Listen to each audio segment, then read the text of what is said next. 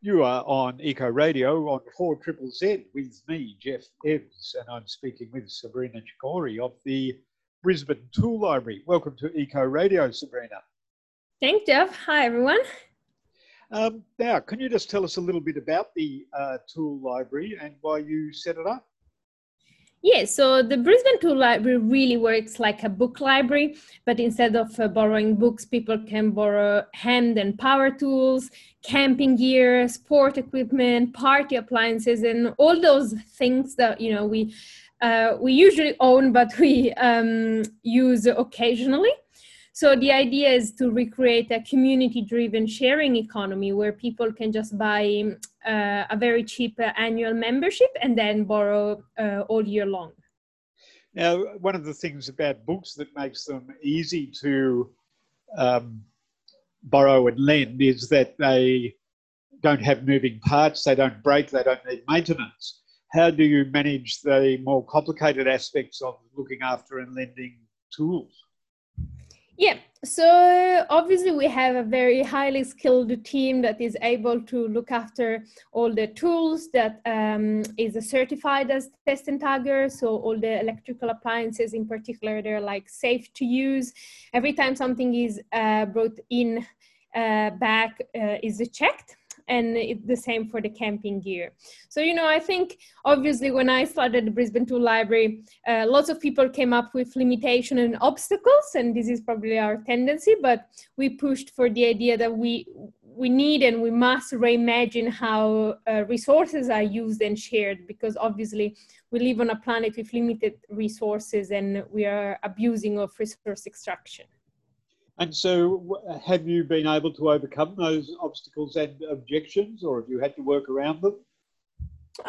Obviously, well, we had to recreate in Queensland a framework for a tool library to work. But so far we've been pretty successful because we started in 2017, and then since 2018, we are based in the State Library of Queensland in South Bank in Brisbane, and they're very happy with our work, and we are still there. So I think it was a matter of when we don't know, or when something is unknown, we are afraid, or we see more the limitations.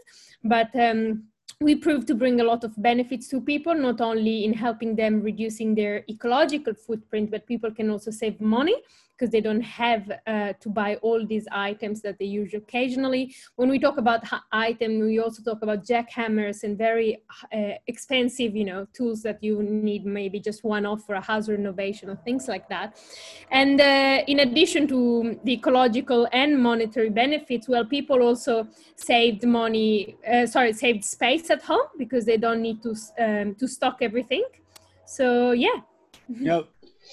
Yeah, so that's handy if you live in an apartment like I do, and you've got your tools in a little cupboard in one corner of the kitchen. And we have kayaks and stuff, right? Who wants to? Okay. Yeah, so it's not just tools.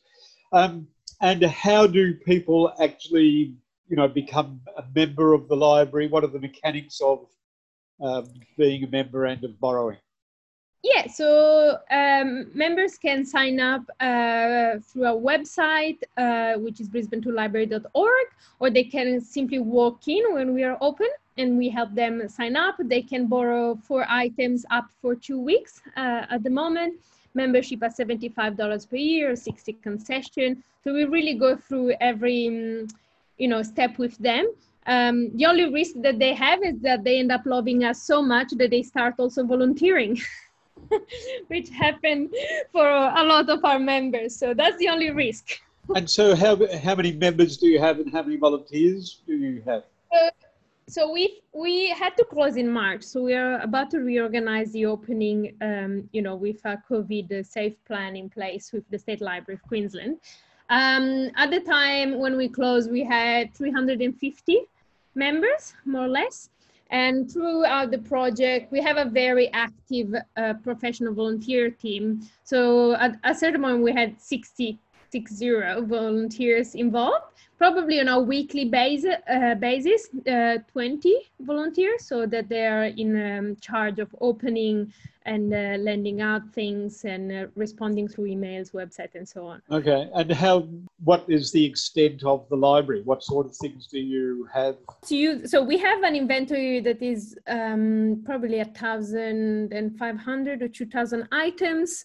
As I said, not just power tools. Actually, the actual inventory is much bigger because our model works in 2 phases. So obviously the most visible one is when people come and borrow the items. But before that, we go every 2-3 weeks and collect all these power tools from the Brisbane recovery centers or from community. So we have a large inventory that when it gets in, it just stays there until we actually have enough time and resources to get through it. So it's a never-ending cycle of resources coming in. And so do those tools often need repair, or do they just need to be checked? So that's the interesting thing, that you're pointing out there, because I feel in our society, we talk a lot about waste, and we think of waste as compost or these broken things. But unfortunately, since 2017, we see that the waste that we receive is in perfect condition, in the form of perfect condition tools.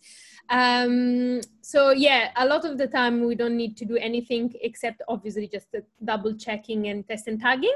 However, in Queensland, if you're not a certified electrician, you actually can't repair electrical appliances.